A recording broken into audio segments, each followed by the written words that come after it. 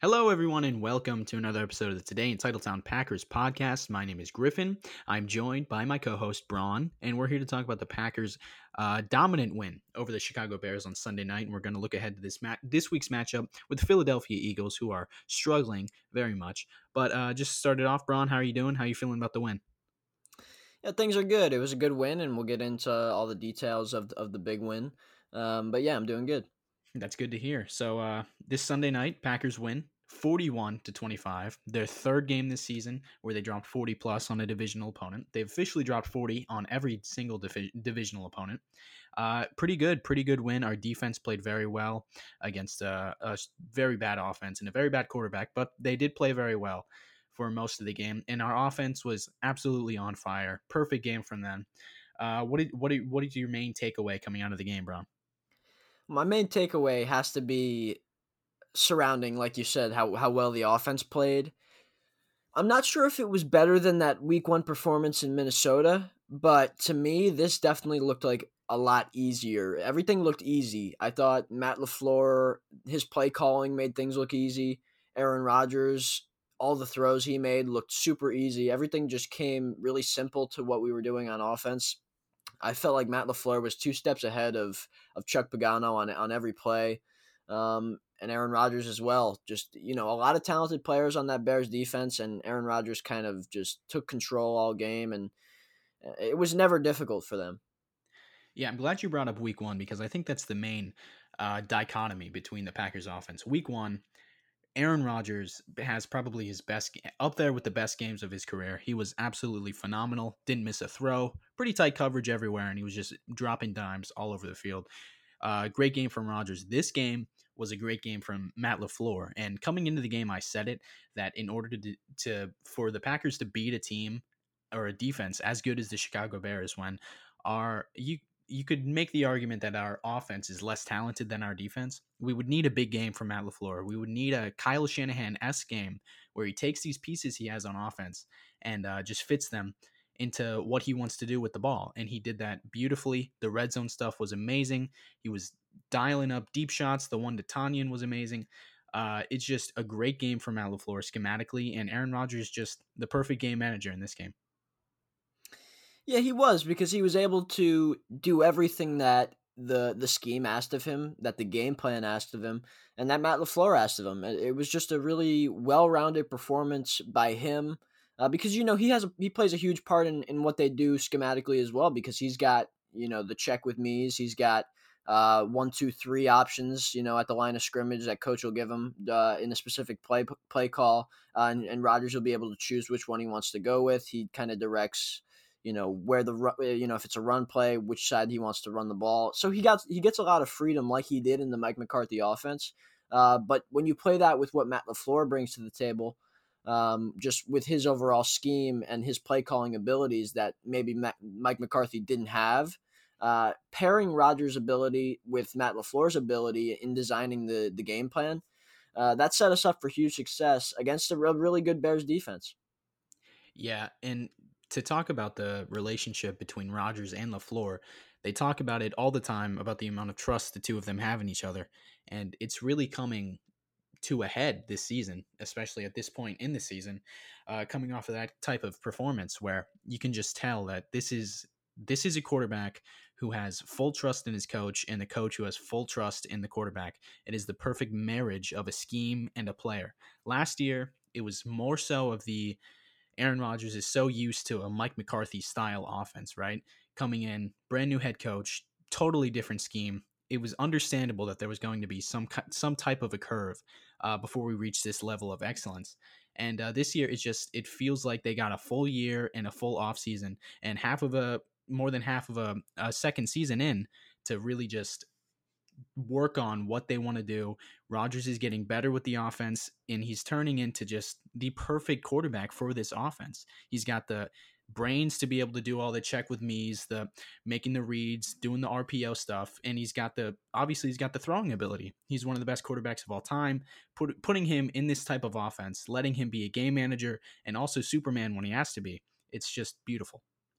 Yeah, that was really well said. In that first year in this offense, it was a lot of settling in, and it took some time to buy in. And you don't blame Rodgers for that, and you don't blame Matt LaFleur for that, because there was settling in obviously on both sides, because Matt LaFleur has to kind of accommodate the fact that Aaron Rodgers is, like you said, superhuman on the football field. And he's been playing with guys like Marcus Mariota and Jared Goff, in different times. And, Matt Ryan is another one who's one of the better quarterbacks, but still not the kind of guy that wants to have a lot of freedom at the line like Aaron Rodgers does. So to be able to finally find, like you said, that marriage between those two was really important. And so far, it looks like this is the peak of the relationship, and everything looks really good. There wasn't a hiccup on Sunday, and Aaron Rodgers talked about it after the game, and he could not stop praising the coaching staff, the game plan, and the scheme for the results that came about, which was a W, and just pure offensive success. And I think that was great to see. Yeah, I think you're right there. And this really felt like the type of game that Matt LaFleur wants to play every week, with the rushing attack, which we both talked about last week, had room for improvement, definitely.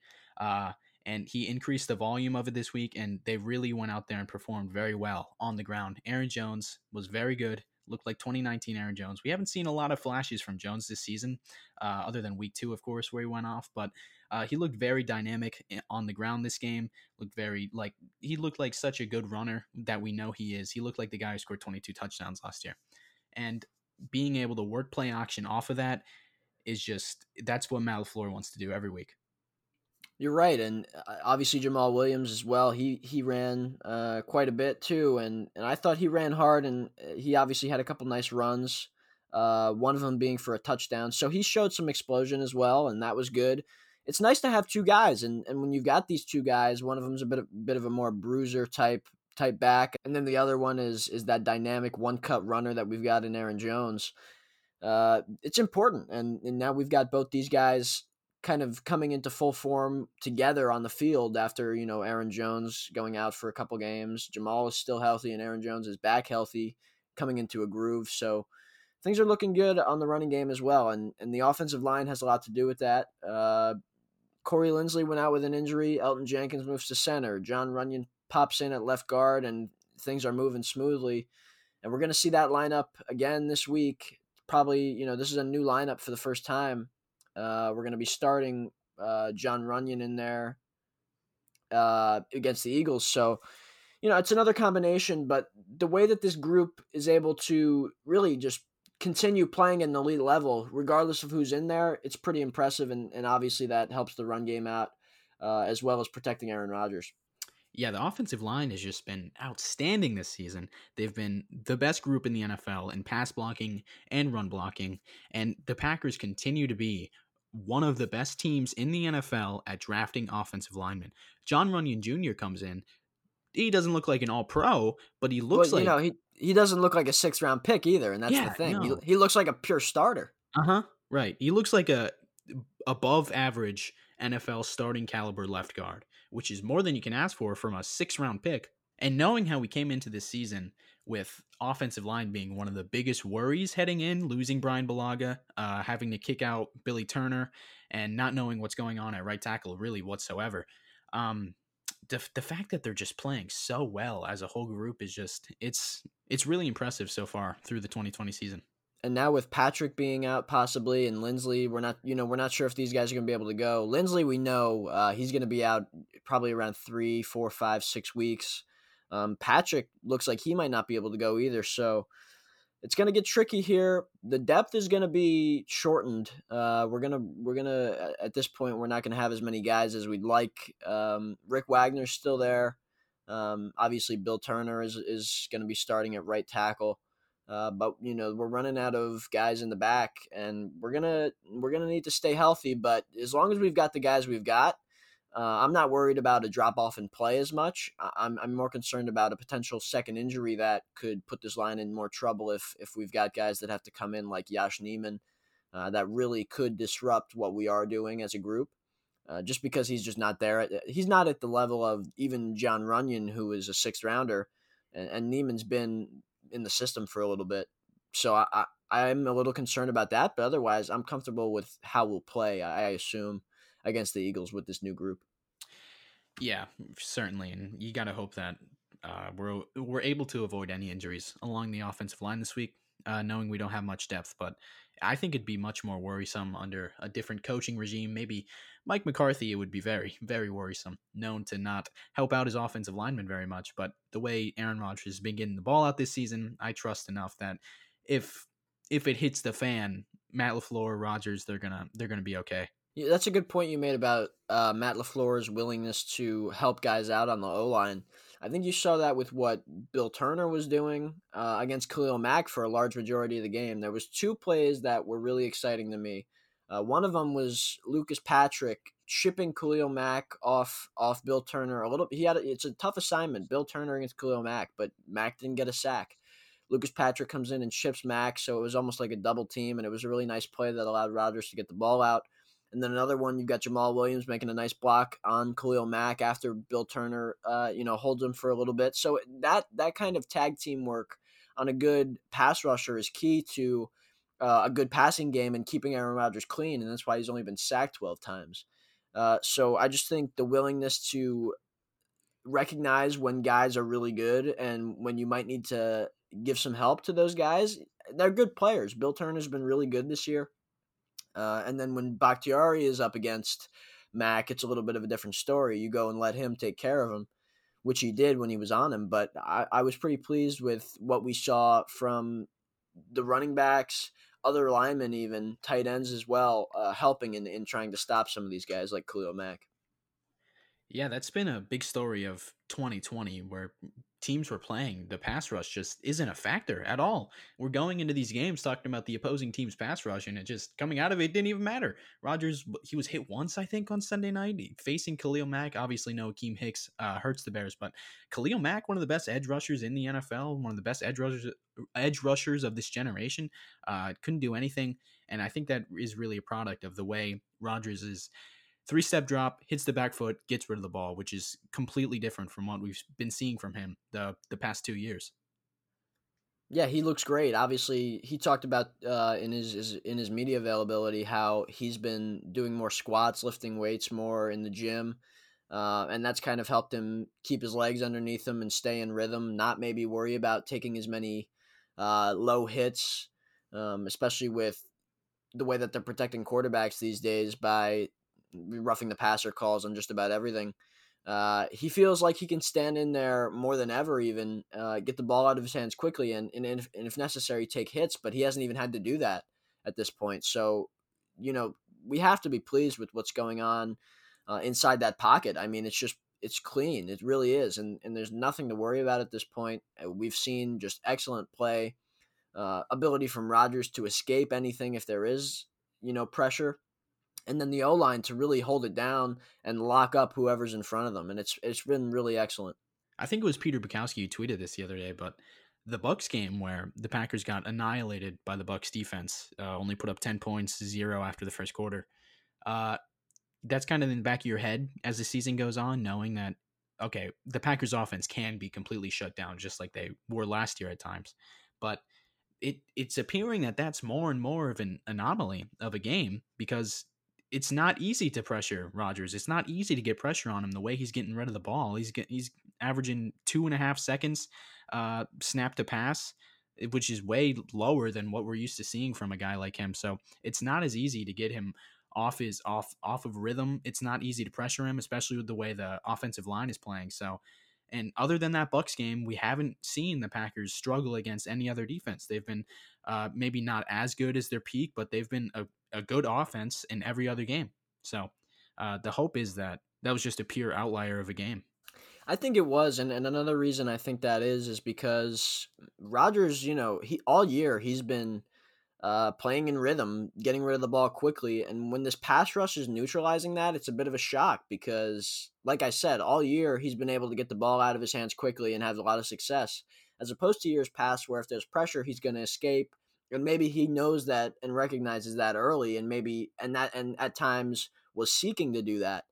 At this point now in this offense, he's looking to get rid of the ball, and when the pass rush comes and doesn't allow him to do that, he doesn't have the mindset of being ready to escape anymore. So I think that might have been a little bit of a shock to him, and maybe that's why he didn't have as much success facing that pressure. Um, so that I think attributed to the reasons that we lost that game. Yeah, and the Bucks, they blitzed him like no other team blitzes him, and no other team has blitzed him like that since then. But I think there's a chance he learned a lot from that game, and he now knows where if he's under pressure, he's best off just getting rid of the ball rather than dropping further back or trying to make a play with his legs. Because he turns 37 today, by the way. Happy birthday, Aaron! Come on the pod. Just send us an email. We'll fit you in, Aaron. He has to message us, otherwise it's not gonna happen. Yeah. He's 37 now, so he can't make the plays on his legs that he used to. And so now, when he's facing a good pass rush, he's staying in the pocket. And we've seen it so many times this season where the pocket is collapsing. He's not able to even step up, and it's just a pure arm throw. The one to MVS against the Colts come to mind where he just launches it. The one to Devontae in San Francisco, the first touchdown, the 40-yard or whatever. That one comes to mind where he's not trying to roll out and get more time. He's just trusting his abilities and just throwing it. And so I think versus good pass rushes, it's less of a factor for the Packers offense than it once was. You're right. I think he's just, to kind of close the door on this conversation about how Aaron played. I thought, this game was a pretty telling story of how the scheme has really opened everything up for him, and the idea of playing in rhythm. I think he realizes how easy he made it look. It almost was when you make a great play, a really difficult play. Rodgers seems to get more excited about that, and the team seems to get more excited about that. But this Sunday against the Bears, it almost looked like business as usual because it just looked so easy. It was, and I really can't stress enough how simple it looked. And Rodgers just looked like it was business as usual. And at this point, it has to be like that, and it really was. Just everything was so simple. And when it got difficult in other games, then you start to celebrate those big scores and things like that. But the stuff that we were doing were long, methodical drives, just very easy plays to get yardage, and then we'd go down and score with a nice read from Rodgers on four different occasions. He obviously ended up with 4 touchdowns, and I was just really pleased with how this offense looked. It was a different, like you said, it was different from the flashiness that we've seen in week 1 or in other games that we've had a lot of success. So I was pleased that we were able to do this as well, where we take a lot of that time of possession, slow things down, go through the motions on offense, and just get the job done. Yeah, absolutely. And just one more thing on Rodgers before we shut the door, like you were trying to, Bron. I just want to talk about his play action game this season because it has been phenomenal, especially coming off of 2019, where he really struggled with play action. Obviously, before the season last year, there was a lot of talk about Aaron coming into the LaFleur offense, coming into this type of Shanahan McVay offense where maybe he's not going to like some things. He's going to be uncomfortable, which he was in hindsight. He was uncomfortable a lot of times last season with a lot of the different things that LaFleur likes to do. One of them being play action, where last year he was in the bottom third, bottom quarter of the league in passer rating on play action with a 91.3. That has increased this year to 135.9, which leads the NFL by a pretty good margin. That's a ridiculous number. Yeah, that's insane, a ridiculous right? number. He's got 15 touchdowns off of play action this year. Last year he had 3 all season, 3 touchdowns off of play action. Wow. Yeah. So it's so beautiful. Him getting week after week just more comfortable in this type of offense, more comfortable with the motion, which he's come out and said he's not entirely comfortable with it. He's getting more comfortable with that, with motion at the snap. There was a lot of that on Sunday night, where as the ball's being snapped, someone's in motion, which is probably more important than pre-snap motion in today's NFL. And then obviously with play action as well, where he didn't really like to turn his back to the defense. That was the big talking point, and now he's fully embraced it. And look at the results. Yeah, speaking of motion, the Packers ended up making a pretty nice signing. We ended up getting wide receiver, punt returner, Tavon Austin. He was with the 49ers in camp for a little bit and ended up getting injured, didn't make the team, has been injured for the past couple months. He didn't play football for 10 weeks, and now he's been healthy for a couple weeks. Packers reached out, signed him, worked him out. He's been in the building, so if they think he's ready, he could play against the Eagles. I was excited to see this move because this is a guy that had high expectations coming out of school. Uh, was one of the best high school college players that people have ever seen. First round pick, top 10 pick. Played with St. Louis, then went to the Cowboys, and then has been off the map a little bit since then. Hasn't played meaningful football for those teams, but he's a threat. Special teams, he gets a lot of punt return touchdowns, and he's got game changing speed. He runs a 4.3, and the Packers could use more speed like that. So we could have him in the motion roles if Tyler Irvin can't go, or even if he can go. It's just another guy to throw into the mix. It's a high ceiling signing for me because this guy could, if he's never had great quarterback play. So if Rodgers is able to elevate what he can do, um, even you could even start throwing him, in the slot, have him run some routes, catch some balls. He could run the ball too. He says he's a running back. He says he's a wide receiver. He can do whatever he wants to just find a role in this offense. So I'm pretty pleased with the signing. I think it's like I said. I think there's high potential for this to be a game changing move for us week in and week out. And it's just another guy to add to the mix, some insurance for Tyler Irvin and other guys in this wide receiver core. Yeah, and just from a returning perspective, that's a huge boost for the Packers special teams who have been dreadful this year once again. So having Tavon Austin there to return kicks and punts, pretty exciting. Big improvement over Darius Shepard and Tyler Irvin for that matter. But yeah, on offense, there's very low risk, very cheap contract. Just if he does nothing, he does nothing. We're already confident in the guys we have, evidently, but very high ceiling. I think the median outcome of this is Tavon Austin just being an improved version of Tyler Irvin, doing all the stuff Irvin does, but maybe at a bit higher of a level, a little faster. And he can do a lot more receiver stuff than Tyler Irvin can do. And he's got familiarity with the offense, having spent time with Sean McVay and Matt LaFleur. So yeah, like you said, very, very low risk, very high potential for Tavon Austin. Definitely, and with the signing of Tavon Austin, the Packers ended up releasing Darius Shepard, who fumbled in the Colts game on kickoffs. That was, this is 2 years in a row now where he's gotten a chance to return kicks and literally cost us points. Um, and as a result, we have released him now at this point, and uh, Packers are moving on because he didn't add anything, literally nothing to the offense, and was a detriment to our team on special teams. So then you just go and release the guy and cut your losses, and now we've got a guy who could potentially add on both sides of the ball in special teams and offense. So I think overall we improved, net gain, and I'm excited. Yeah, you feel bad for Darius Shepard though. Adams Yeah, and I mean he's been Rogers, around, they both sit. right? He's had a couple good camps. Yeah, I was really excited for him. We both were last year. Remember that? We thought he was going to be. Well, when you talk about the guy coming out of camp as a potential contributor, making a lot of plays in training camp, then you think, well, he might be able to bring that to the field. Never happened though, and Yeah, in fact, he made more bad plays than he made good. I know he had 2 fumbles last year, and he gets in the game, one game, does nothing returning the ball on kickoffs, doesn't even get to the 25. They're kicking it to him every kickoff to basically asking him to run it out. So at one point, he's a guaranteed fumble, and of course, it happens. Costs us the game. So that was it for them. Matt LaFleur, Brian Gutekunst. That was it. That was the last chance for him, and it's a shame. But now we've got a chance to improve in that spot, and like I said, also on offense. So I'm definitely excited about the direction of special teams. let's get into the defense here. Defense obviously performed very well. 2 Darnell Savage interceptions, Preston Smith fumble return touchdown. Very all around for about 3/4 of the game. Very dominant. Held them to 3 points for most of the game.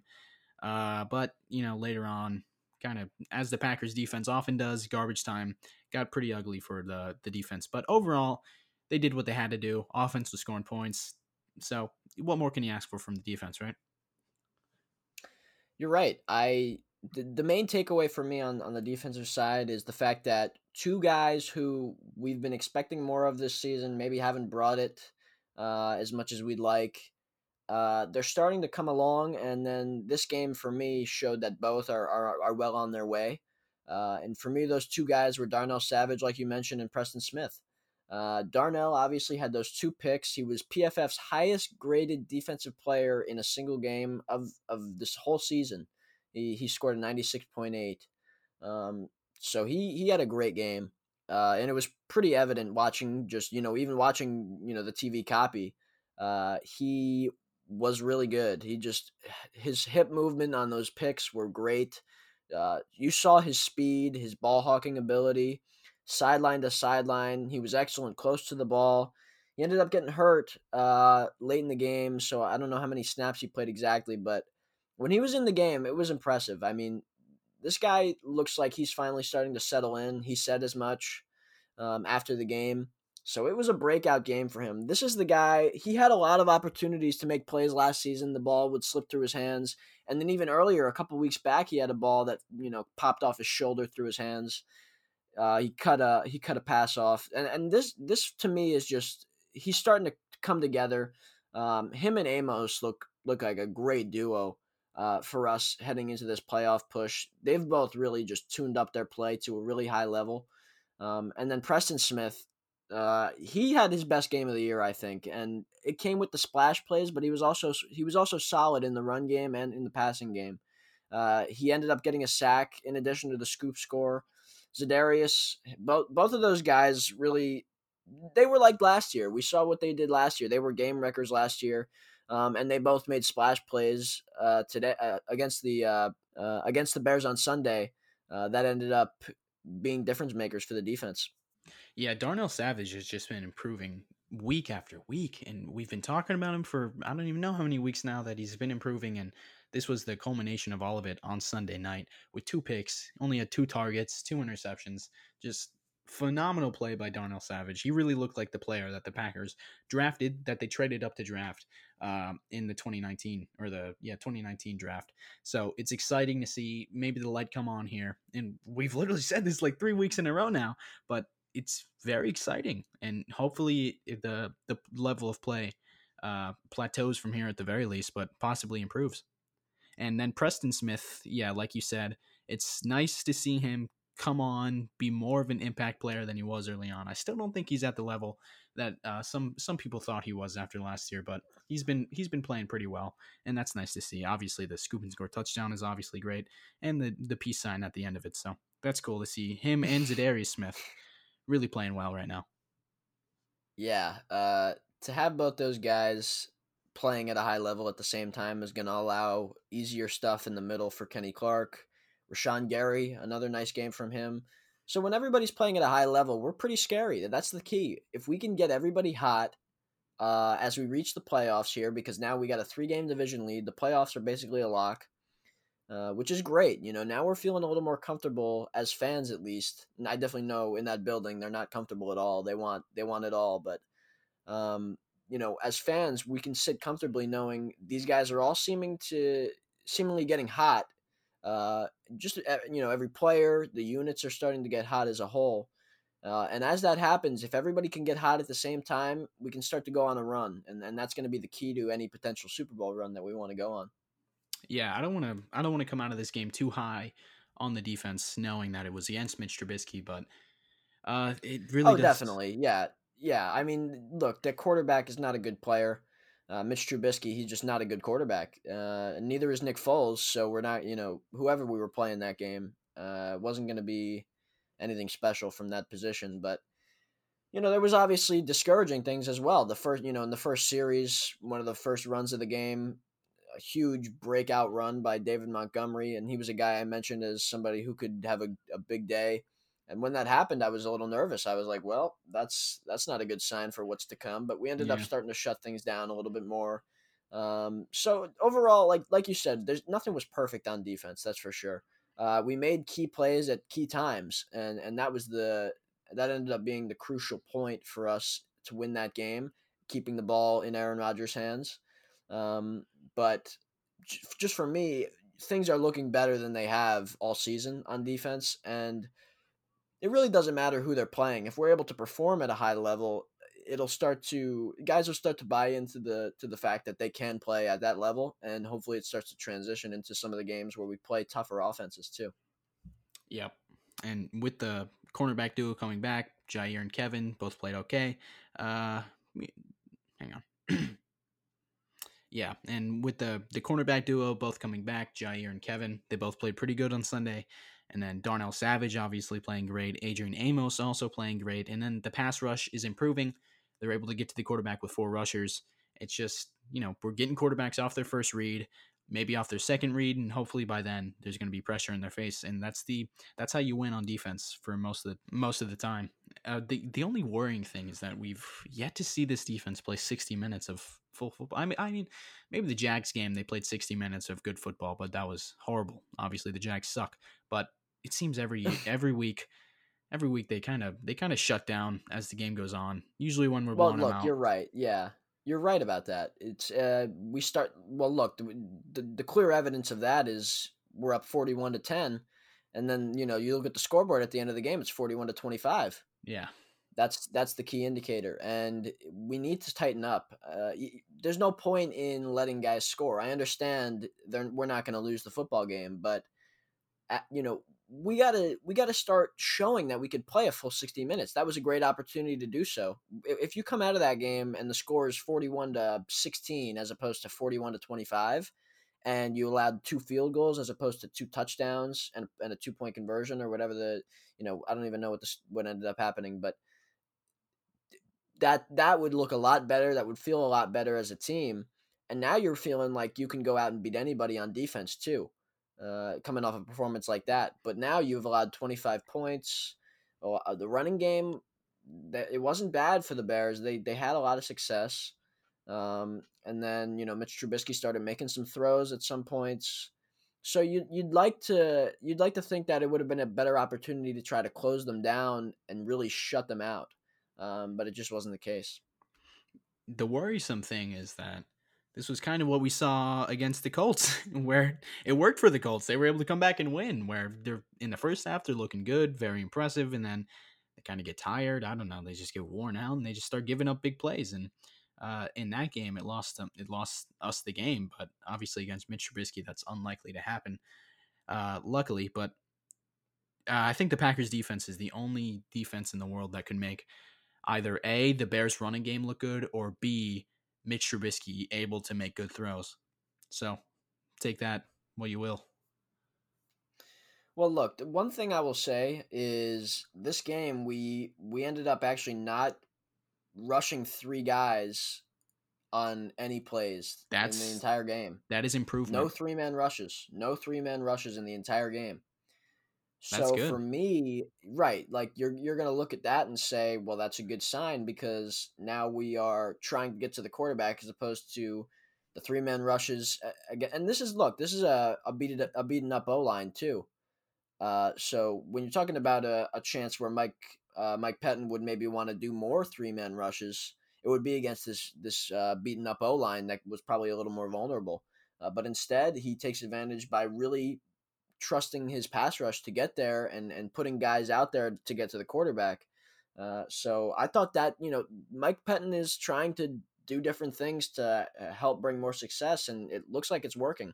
One of those things was bringing Darnell Savage closer to the line of scrimmage on a lot of different plays that have helped him just play better overall. And it's helped him when he gets back downfield as well. It helps him too. So just little things like that are going to be the key to making this defense better. Because obviously you're not going to go out adding any more players at this point. So you got to improve from within, and it looks like we're doing some little things to do that. Yeah, and also Preston Smith only had two snaps in coverage, so that is also improvement. That I didn't know. That's great news too. Yeah, that's great news. He wasn't targeted. That's nice. I like these things from Mike Pettin, and realizing kind of some of the stupid things he does, and maybe he's listening. Yeah, it's like he's listening. That's what you want to see. Another thing to touch on after this game is Christian Kirksey, who he's been okay this season, but Sunday night was definitely not his best outing. He was he was struggling quite a bit. Yeah, well, it wasn't his best outing. Yeah, look, I think he's got room to improve. I feel like every time there's a splash play, he's around the ball. He gets the ball on a fumble. It looks like he's made. It might look like on TV that he's having a good game. He'll get a pick, but he makes a lot of tough plays that you don't like to see. Like especially in the passing game, he's struggling a little bit. In the running game, he's having a little bit more success, but even there, there's times he just doesn't get the job done. There was one on one. It might have been the huge run that David Montgomery had in the first possession that the Bears had, where the alignment was so brutal. I mean, it was Kenny Clark on the left side. It was just Kenny Clark versus two O linemen, and then Christian Kirksey a bit to the left of Kenny Clark, and David Montgomery just ran right through. The O line double teamed Kenny Clark, and Christian Kirksey went As to they the do. wrong gap. Yep, Christian Kirksey went to the wrong gap, and then David Montgomery just ran free, and that was one of the worst alignments I've ever seen. It was like a freebie. It basically it just gave it away. He gave away a ton of yardage, so that has to change. It's just about little things. He's got to make adjustments. Mike Pettin has to make adjustments. They've got to do better, and it starts with the guys on the field and the coaching staff as well. Yeah, that alignment was the Mike Pettin special in the run defense area. Classic Mike Pettin there. But yeah, Kirksey, it's been tough. It's been a tough year for him. Tough to judge him, but the pass coverage is where it's really irritating because this is what we brought him in for. This is what Blake Martinez could not do, and we bring in Kirksey to be an improvement in that area, and he's been lost a lot of the time in the middle of the field. And the middle of the field continues to be where you want to target the Packers in the passing game, and the tried and true formula is run the ball, and we won't stop it. And Matt Nagy kind of fell out of that, likely due to the fact that we were putting up points on the offensive side of the ball. So that contributed. But yeah, I like this performance from the Packers defense, but there are ways that they can be successful, but I just don't know how that's going to go down as the season continues. I think Christian Kirksey is a good player. He was when he was in Cleveland. He got hurt a couple of years. He was out of football for 2 years. I still think it's going to take a little bit of time. Like he still has to get his feet wet, and get accustomed to this is a new defense for him. No, it's not. That's not true. Let me say that again. He's back in the Mike Pettin defense. He was with him in Cleveland before Mike Pettin came here. I just think there is room for improvement for him, and I think it's going to happen. I really like him as a player. He's a great leader in the locker room. He was an exciting pickup when we did get him. I was pretty pleased with it. We knew we had to get somebody, and I liked the addition. So I still think he's gonna get better and good enough. And when you throw in the Kamal Martin guy, now he's playing excellent football. He is, he's a fifth round pick, and he's come in same way John Runyon has, and just done a really nice job. And he looks ferocious. He can tackle. He's a willing tackler, a strong tackler, physical guy.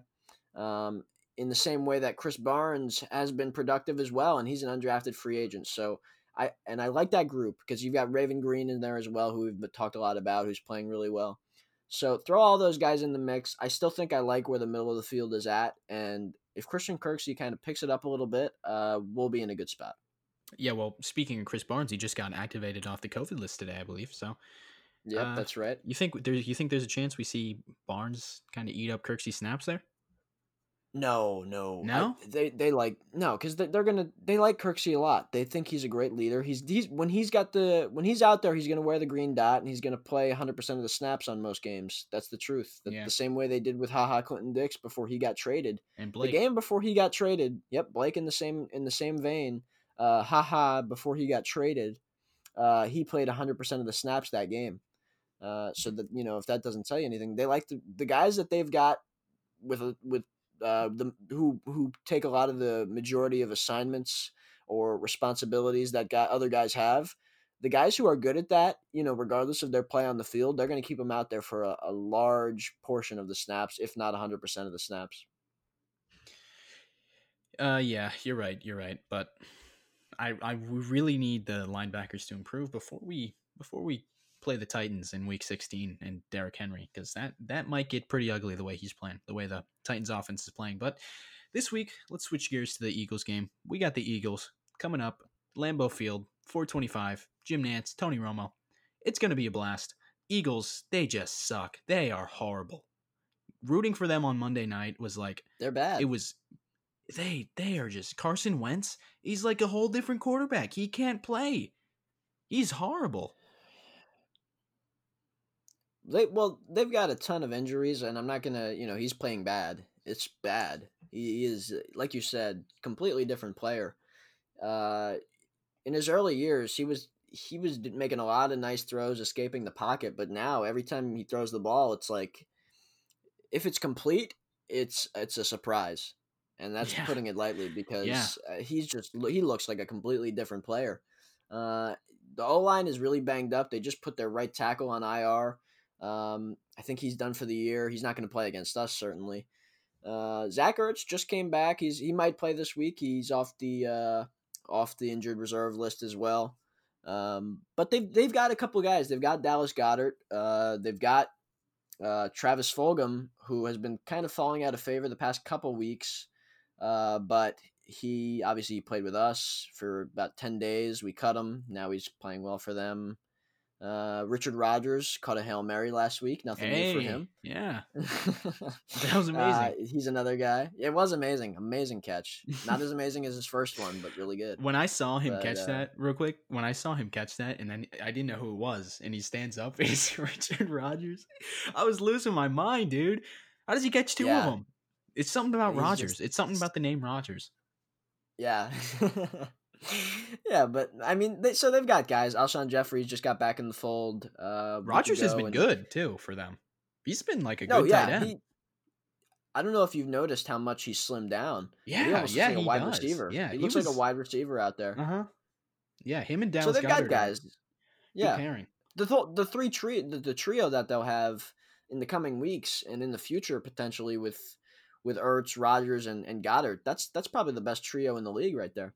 Yeah, well, the way Ertz has played this season before he got injured, I wouldn't be surprised if Rodgers continued to get snaps, but you never know with the way the Eagles are playing. But it's like why is Travis Fulgham not getting more snaps? He was playing great, and then Alshon Jeffrey gets healthy, so now he's like a bench warmer. I don't get that. Alshon does not look very good, especially on Monday night.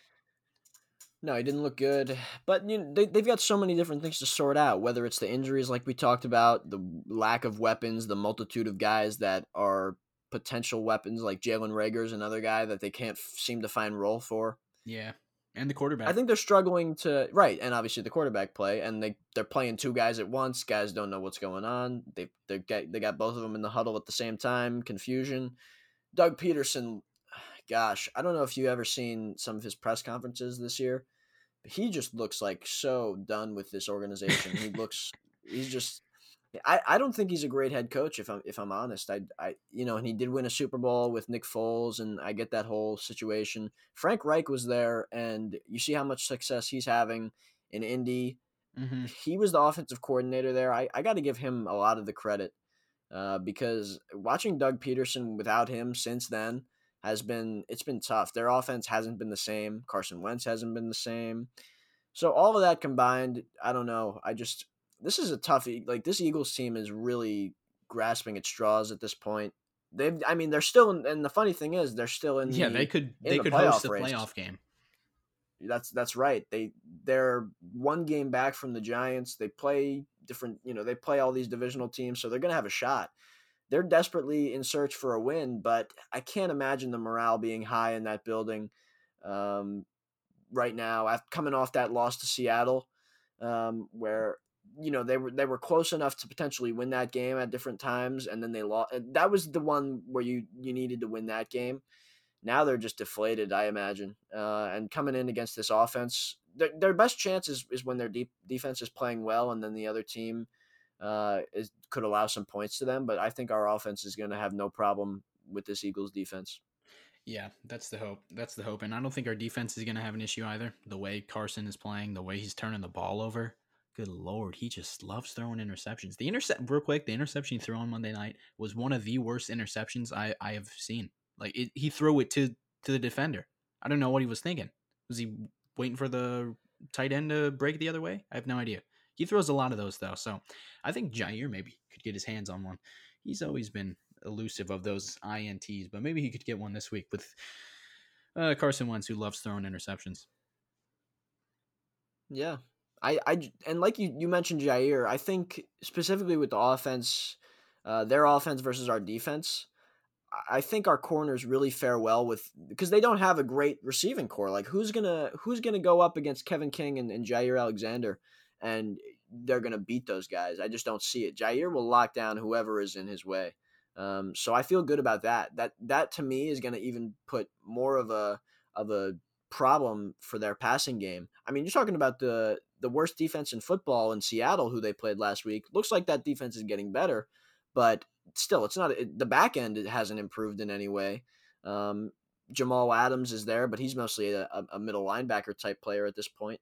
So the cornerbacks and the safeties, they are not that good, and they still struggled, the Eagles, against that defense. So when you've got the four guys that we've got in our defensive backfield with Amos, Savage, Jair, and Kevin King, that's going to be tough for them to really put anything together passing wise. And if you ask me, I think that's really a matchup that we're going to relish and take advantage of. Yeah, it doesn't even matter who's open when you got a quarterback who can't throw it into the ocean. So I really Yeah, think this is going to be an ugly game for Philadelphia, and I think it's going to be a great game for us. that definitely would be nice. Yeah, on the offensive side of the ball, I hope it's more of what we've been seeing. That's kind of my take every week. It's because they're playing great. They're playing great every week, even when they lose. So I just hope we see more of that. Well, what do you think? Let me ask you what you think. Maybe something, just anything. What you'd like to see an improvement on for us, because this is a chance to just like add on to what we've been doing. Like you said, like every week we're looking to just keep it up, keep it up. But what's something we could maybe add on to what we've already been doing? I think it's getting Devontae more involved, honestly, because That's a great point. he didn't play very well on Sunday night. I mean, he obviously played well, but for his standards, what he's done this season, he didn't play very well. And 2 weeks before in the Jacksonville game, he had a very bad game. So I going up against Darius Slay, who just like Xavier Rhodes, he's meeting again, even though they left the division to get away from Devontae. He's meeting them again, who he owns. He owns Darius Slay every twice a year. It used to be, and think it's going to be another great game for Devontae to add on to his Offensive Player of the Year campaign. You're right about that. I mean, yeah, that's a great point. Like you said, Devontae, his bad games are like a normal receiver dreams about having his bad He games still as their catches a good games. touchdown in his bad I games. know he still makes incredible catches for Yeah. touchdowns and gets 10 targets in his bad games and Hmm. comes down with 50 plus yards, 60 yards, 70 yards. Like he's just a phenomenal player. And we definitely have to utilize him. And I think in the same vein, you talk about Aaron Jones, I think we have to definitely run the ball well. Because in the last matchup that we had with the Eagles last year, our problem was Devontae dominated that game, and that was a game he had, I think, close to 200 yards, and then ended up leaving the game with an injury. But so really all we could do was throw the ball, and we couldn't do enough to stop them on defense, and the running game never got going, and that was kind of the deciding factor. So I think if we can get Aaron Jones running like he did against the Bears, tough front. Eagles got a tough front too. They've got Fletcher Cox, all different guys up front. Josh Sweat is emerging, just all these different guys. And I think if we can get the run game going with Aaron Jones specifically, it's gonna be a different ending than it was last season. Yep. And maybe if Devontae doesn't go out with the turf toe, maybe we'll win that game because after Devontae left, we did not have much. Obviously, the game-ending interception in that game, which was a target to MVS, who is probably a worse player than he is now at that point. So Devontae, obviously huge, going up against Darius Slay, who has never had any answers for him. I'm excited about that. I'm excited about Aaron Jones. I'm excited about Matt LaFleur getting into his groove, emptying out the playbook here as the season goes on. And it seems like there's been two versions of this offense, right? Where it's either LaFleur scheming it up, abusing teams like he did on Sunday. It's kind of that kind of game against the Saints. And then we've had Rodgers dominant games, like against the 49ers, against the Vikings week 1. So I don't know what we're going to get this game. Knowing that the Philly defense isn't very good, could be one of the Rodgers games where he just goes off, feeds Devontae, who's always open, and it could be a takeover game or a takeover game, as you like to call it, Brown, spelled Yep. Tae. Yeah, could be one of those games. Yeah. That's what I'm expecting. And then on the defensive side of the ball, I just thought about Miles Sanders, who has been playing pretty well this season. So, and obviously we all know our run defense is not the strongest in the NFL. So if they can get the ground game going, which they did last year on Thursday Night Football, that's really how they won on offense that game. Carson Wentz did not do much. So if that happens again, that could get a little tight. But I expect the offense to score enough points like they did on Sunday for it not to be a factor.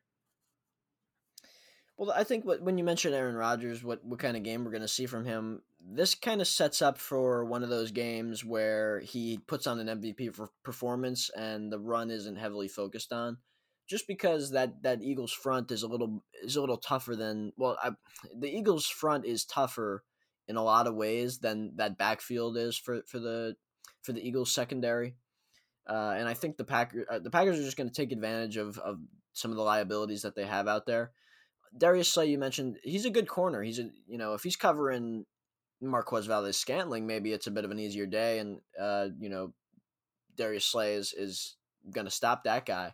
But when it's Devontae, you feel like that matchup you're going to win. So then everywhere else, they don't got a ton of good players out there in that secondary. So the Packers, I think, are probably going to try to take advantage of that and throw through the air a little bit. We might see another 4-touchdown game. Might see 300 yards, 3 touchdowns. I think it's going to be one of those games that kind of keeps him rolling in the MVP conversation. Yeah, and as the race is tightening up too, with Mahomes turning into Mahomes again, kind of a slow start for him, but he's really just turned back into the player that he always has been. So it's a very tight race. Their stat wise, it's very, very close. Rodgers has the edge on touchdowns right now. Mahomes has the yards. So we're gonna need, in terms of MVP, which I'm not sure how much they care about that inside the Lambeau Field building, but in terms of us as fans rooting for Rodgers, we're hoping for what could be another dominant performance from number 12. Yeah, definitely. I mean, you'd like to see him. You want to see him get the MVP because it's just nice to have him recognized because he's been unrecognized or even recognized as a not as good of a player over these past however many years, and it's just nice to see him playing at this level where people are starting to realize that he really hasn't lost it, and he's still playing at that level. Frankly, this is one of the best seasons of his career. This is in the top 3 for sure. Mm-hmm. Probably not as flashy as other years. I would say like 2011, 2014, those MVP years, those were definitely more flashy because of his outside the pocket stuff, his off schedule stuff. And this in rhythm stuff, it looks a lot easier, and it is a lot easier. It's just a lot more basic and not flashy. But it's not like he this doesn't have the statistically, throws. He's right? had Yeah, incredible throws this year. He's got a full highlight some of reel his this best year. throws of his career. Yeah, Yeah, some of the best throws of his career are coming from this season, and the statistics are. This could be one of the most. This could be the best statistical season of his career too. yeah. So we're gonna have to see where it all shakes out. But when you're sitting at 33 touchdowns and 4 picks through 11 games, that's not a bad spot to be in because we've got 5 games to go. If he throws 2 touchdowns, and that's a low number for him. If he throws 10 more touchdowns, that's 43 touchdowns. Maybe he gets 2 more picks. 43 touchdowns, 6 picks. Those are better numbers than he had in his MVP years. But those are low for him. I imagine he'll probably get around 15 more touchdowns. And if you give him that, you're sitting at 48, close to 50. Picks are low. That's tough to not give the MVP to that guy, especially with the way the whole team is playing on offense. And I think the voters are rooting for him. Maybe not rooting for him, but I think the narrative this year, drafting Jordan Love, Rodgers doesn't have it anymore, and then he comes out on the revenge tour, lights the league up as he's done. I think he'd get more votes than Mahomes, maybe in like a legacy award way. Mahomes is going to be playing for 20 more years. He can have a billion more MVPs, but this year Rodgers deserves it. I think if if the season ended today, let's say, I think Rodgers would get it over Mahomes. I agree with that, and the numbers are a little bit more indicative of that than maybe you would think. Because Rodgers does have the lead in touchdowns, like you said. The picks are close. Mahomes has 2, Rodgers has 4. Mahomes has more yards, but yards that's never really been an important stat, but at least to actual people who understand the game. But I look, the Packers offense is only good because of what Aaron Rodgers does and brings to the Right. table. We saw last year Matt Moore come in for the Chiefs, and when when Patrick Mahomes went out for a couple games, and the offense just picked up right where he left off, and to me that just shows how valuable Aaron Rodgers is, as opposed to really when you just plug a guy in and continue to have success. That's not valuable to me. When Aaron Rodgers isn't in, this offense doesn't move the ball. We've seen games where he's out and we get shut out at home. Like that when Rodgers isn't in the game, it's game over for us. And to me, if Yeah. you're talking about most valuable, it's widely clear that Rodgers is miles more valuable than any player in the NFL. Right. And that's where it gets tricky with MVP. Does it mean best player or does it mean most valuable player? And I think Rodgers would win it for both of those definitions there. But when you're talking about value, everyone's talked this year about how we didn't trade for Will Fuller, we didn't draft a receiver, we didn't sign anybody in free agency. So shouldn't it obviously go to Rodgers? And then this isn't even a knock on Mahomes, but the Chiefs are freaking loaded. They got every player everywhere. They got Le'Veon Bell, Tyreek Hill, McCall Hardman, Travis Kelsey. All of those players are premier players at their position. Obviously, Mahomes is outstanding, but when you're talking about value, who's more valuable to their team? And then, like you said, Matt Moore comes in. Obviously, he's not Mahomes, but they did well on offense. And Andy Reid, who's considered the best coach in the game right now. When you're talking about value, I think Rodgers definitely gets the edge there. Yeah, I would definitely agree. And just to let's. I would like to also talk about the playoff picture a little bit now that we've kind of shut this game a little bit. Nope, let me repeat that. Yeah, I agree with you definitely, and I also want to kind of touch on this playoff picture that we're looking at here.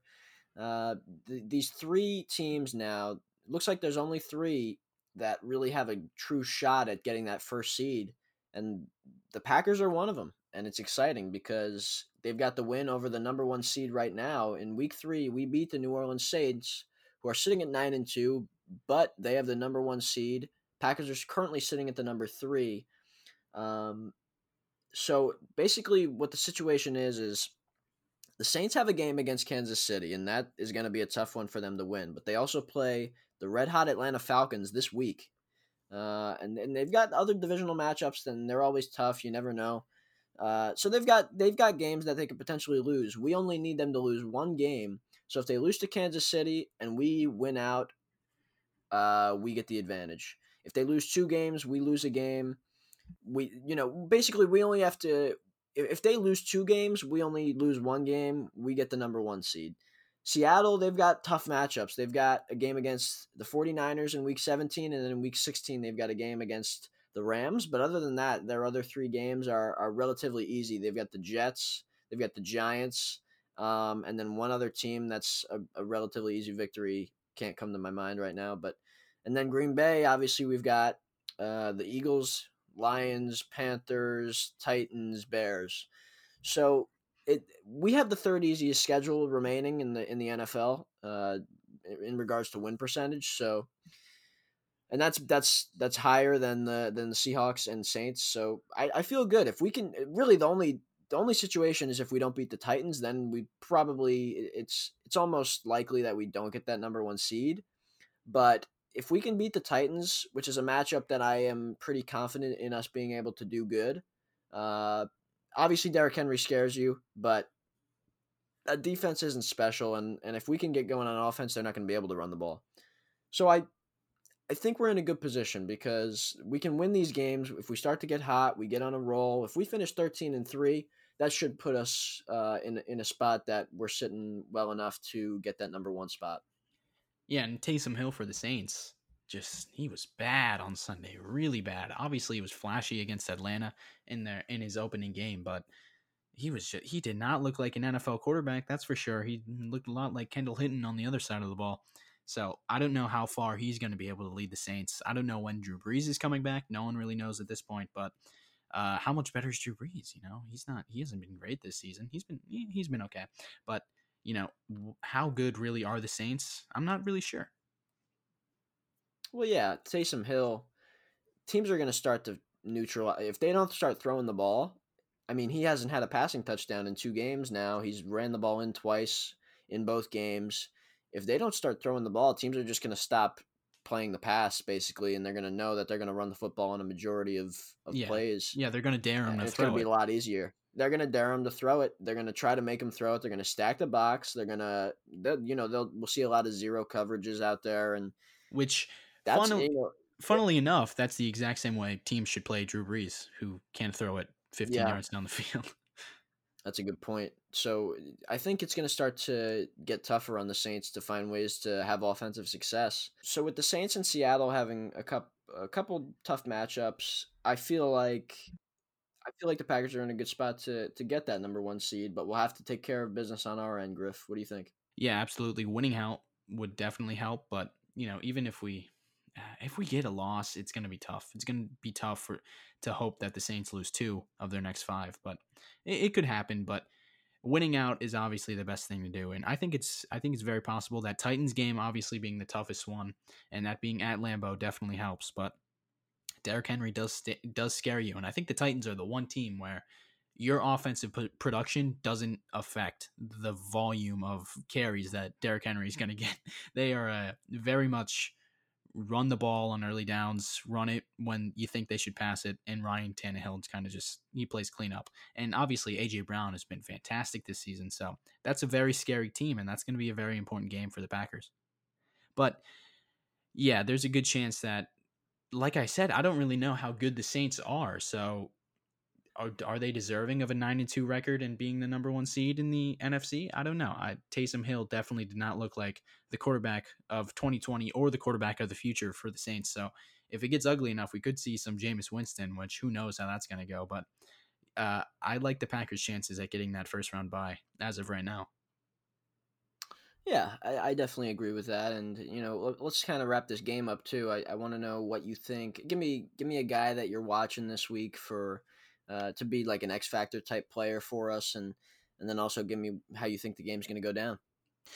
X Factor, Davante Adams, and little victory lap here. I don't know if I mentioned this, but last time I picked our X Factor as Davante Adams was when we were playing the Texans, and he put up 192, I believe, in 2 touchdowns. So I think Davante is going to have another pretty awesome day, and I think it's going to go down where we blow him out. Maybe it gets close in garbage time, but maybe they throw a Hail Mary to Richard Rodgers. That would be cool.